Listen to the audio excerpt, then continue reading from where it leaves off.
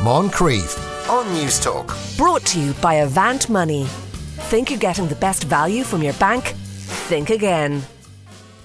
Yes, and Mairead joins us for Farming. Mairead, how are you today? I'm very well, thank you very much. Did I hear rumours that you're involved in baking a cake at the moment? I didn't know which you'd get there first, yourself or the cake. So is there a possibility you could be called away? No, I got the cake up about 2 minutes ago and I have 2 burnt fingers as a result. Sorry to hear that. Because I was holding the phone to my ear and trying to take up the cake, with just one hand. So anyway, it's done. They're up. Thanks to the God. Good stuff. We'll have cake. Burnt. We'll have the cake later when we call over to you. With fresh cream and raspberries. It just gets better. It just gets better and better, Mairead. Yeah. I presume I have to wonder: are farmers jumping up and down with happiness about this heat? Is this like bumper harvest stuff? Well, it's great for the cereal guys because it means that there's going to be, good moisture levels. Well, it won't be over or too high a moisture level for grain. It's good for big parts of the west of Ireland and the south where, ground conditions after a bad June weren't great. And but you'll probably hear the fellas in the east giving out about it shortly because they're on drier land and, they need moisture all the time. But on the whole, there's nobody going to begrudge anyone a few days of really nice weather. But you want to be watching it because particularly say with working sheepdogs now, you have to be careful with those because they can get heat stroke and exhaustion if they're working in this kind of heat, these kind of temperatures. So the advice would be the best thing to do with them is not to be working them in this weather, or else very early in the morning if you have to do something, or later in the night when the temperatures cool down. That's a huge issue, not just on farms, that's for pet owners in general, isn't it? Because it is. And you're taking little Charlie out for a walk and, you're kind of going at a fast pace. He partly hydrates. Dogs partly hydrate through the little paws. And if it's too hot on the ground, you have to just bear all of that in mind with them. Yeah. And be careful, of course, with dogs not to leave them in cars or any sort of vehicle. I heard something that 75% of dogs that are having heat stroke because their owners are bringing them for walks. Yeah, exactly, because they're, as I said, their little paws are part of the way they hydrate, and if they get too hot, they're not in a position to do it. Big animals, then it's the same story with them. They're kind of as irritated with hot weather as a lot of people are, and one of the things is, again, cows have been walked to where they're being milked, so that could be a kilometre. So they're walking, they're getting their steps in, they're doing 4,000, or 4 walks a day, say if it's a kilometre each direction, that's 4 kilometres a day. So that's a good amount of walking. So they need to be minded, and you probably need to forget about the whole grazing paddock system where, you walk around 21 paddocks in the course of 21 days and then you come back to the start again, and that way you keep grass crumbing in front of animals and you don't have waste. But you may have to kind of abandon that idea now because what really matters is getting dairy cows in particular access to water. So you may need to open up a couple of paddocks to make sure they get at water because that's what they will really want. And the other thing they'll want is shelter and shade. And I was coming down the N7 the other day, and there was a line of cows. They were like as if they were all lined up in a queue, and they were under, shelter. So it just showed how important it was. They didn't lie down; they were standing, which meant that they were letting air kind of move between them. But again, you have to watch things like the collecting yard. Maybe consider milking an hour earlier in the morning or an hour later during the heat wave, because most animals, are okay up to about 25 degrees.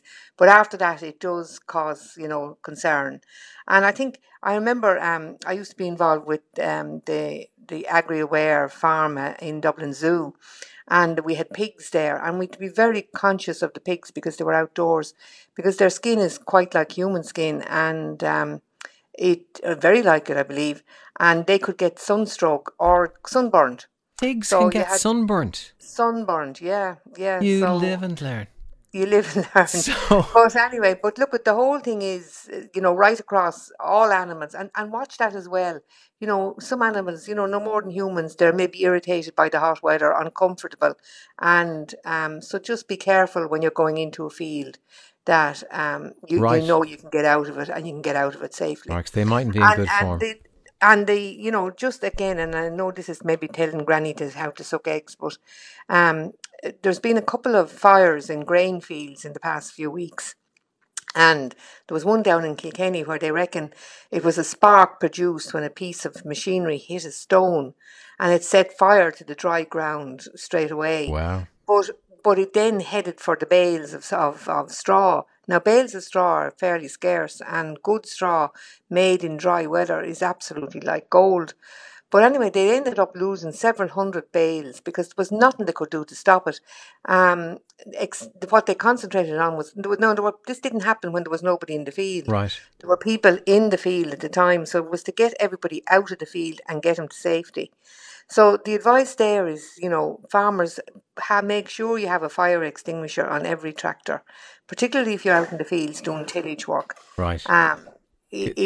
Just make sure that you have a fire extinguisher Because in every if you tractor get at to it all early, times. you have a chance. But if you don't, Yeah, you if, could if you lose have now, there's not. I mean, thousands. there was another place where there was a fire extinguisher available, but it ran out before they could cancel the fire, and the bales were destroyed as well. But I mean, something as simple as a spark piece of machinery Yeah. hitting a stone, and that's the reason why people spend March and April on their knees nearly searching for stones in tillage fields, so that they don't break the machinery. But like something like that, where Right. one spark from a piece of between a piece of machinery hits a stone, and you have this massive fire. Um. So yeah. Very So good. the other thing is that this is Farm Safety Week, and I know we talked about it before, and I'm not going to labour it, but I just ask people to just, for the sake of the week that we're in it, to be doubly careful, to recognise, especially when you're tired. With the weather so good like this, people are out there and they're trying to get work done that they mightn't have thought they'd get done this year, and they're working long hours, no more than anybody else. They're dehydrated, they're tired, um, and they are over familiar maybe with machinery or something like that, and an accident can happen. Okay. So just to be doubly careful and All mind right. the children, take care around the animals, and slop on the sun cream and slap on a hat. We've very high rates of skin cancer in this country, and the farming community has exceptionally high rates. So just be aware Okay. that the Irish sun does burn. Okay. Before you tell us about the good news for the dairy, I have a listener wants to say to you, thank you very much for the excellent article in the Irish Country magazine on the long garden. One of our texters. Oh yes, Yeah, they yes. loved that. So well done to Yeah, them. well, that's it's again, it's the long acre, and you see both sides of the road, and it's generally it's wild stuff that's grown in it. But this particular gentleman, he put a garden on the long acre in a couple of 100 meters in each direction, and it's absolutely gorgeous. And Okay. he's a seat there. It's on the back road if you're coming from Adair onto the N69 to Listowel, that kind of direction. It's on one of the side roads there. Fabulous, fabulous. Very To well. come across it by accident Great. Well, your article and was see what he's greatly doing. greatly enjoyed. Thank you. Another listener saying they saw their woman taking her cat out for a walk the other week. I'm telling you, you leave the Why animals would at you be home. taking a cat for a Exactly. walk? Great interest Yeah. in the pigs. Dan in Limerick, who obviously has an interest in comedy, says, "Is it because of the pigmentation in their skin?" That yeah. Podge in Dublin says that's why pigs roll in mud. It acts like sunblock. Yes, yeah. Well, I know in the zoo now, when I was involved in that city farm, we certainly put sunscreen on the pigs at the time, because they were very susceptible to sunburn. But all animals, no more than humans, people absolutely love it. Some animals do, but after 25 degrees, Yeah. they're not that happy. It- And you must bear that in mind, and particularly access to water is essential. And is there a special sunscreen for pigs? Oh, I wouldn't think so. I You don't know wouldn't enough. use the expensive stuff on them, would you? Depends on how much you loved your pig. On that note, over to the world of dairy. You have good news for us there. Yes. Now, Teagasc is the National Farm Advisory and Education Body, and every year it produces a National Farm Survey, which reports on farm incomes for the previous year. So, on the basis of that, they looked at, I think it was 93 farmers were surveyed, 93,000 farmers, beg your pardon, 93,000. So that's a substantial amount of surveying went on. And there's been an overall increase in farm incomes. But the income gap between the sectors has showed that the majority of farmers are still vulnerable when it comes to incomes. Over 60% of them earn less than 10,000 a year. Now, so you might say that, well, that's not good news, but what's not unexpected there is that the majority, over 60% of over 60% of the total had an income of less than 10,000 a year, but over half of them were relying on off-farm income for the majority of the money that they bring in. And without that income, according to the IFA President Tim Cullinan, there would be no farming taking place in most of those farms. Yeah, Now, to understandably. go back to your question on the dairying, milk quotas were taken down in, was it 2014, 2015, that kind of time. And for 30 years prior to that, there had been an absolute embargo on increasing the milk production levels in the country. So there was a whole generation of people that couldn't get into dairy, and even if their farm suited it and it was the most economic thing for them to do, they couldn't. There was just a ban on it. But the ban was lifted, and it's no wonder there has been a rush to dairying, because 80% of dairy farmers are considered to be economically viable. Now, what does that mean? It means that they can return a farm family income at the minimum wage, and they can provide a 5% return on the capital invested in non-land assets such as livestock. So they're providing an income and they're providing a return. There's about 16,000 dairy farmers in the country, and according to the Teagasc report, the average farm income for that sector is about 74,000 a year. So that's a very decent, very highly decent income. Yeah. So it's no wonder there's youngsters all around the country saying to their daddies and mammies, we want to get in. If you want us to stay farming, we want to get into dairying. Right. And because they perceive that, the stark contrast, if you're looking at cattle, you're talking about a farm family income of just over 9,000. Whereas with the dairy income, it's 74,000. That seems like a no-brainer now, Mairead, to look at those figures. Yeah, and when you had it, for so long, there was no way into dairy. Absolutely no way. And there was no way for any of the existing dairy farmers to expand.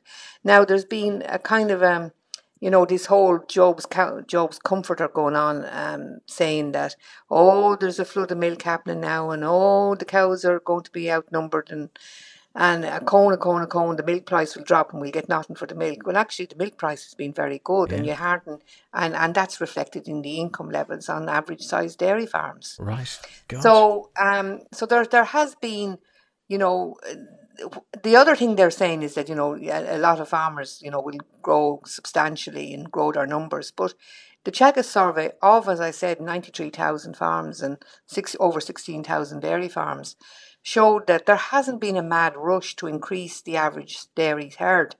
It stands now at 82 cows, up from 80 the previous year. The average.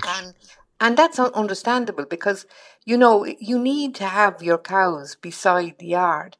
Like we were discussing there a few minutes ago about, cows getting irritated in the hot weather, and you want to be careful about the distance they have to travel, because that warms them up even more. And so you can only have a platform of land right beside your farm for your dairy cows.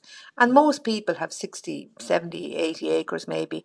And that's as far as they can go, bar there to set up a whole second, milking parlour, collecting yard, all the infrastructure that's around that. So the other crew that the news isn't too bad for now is the sheep farmers, and we're one of them.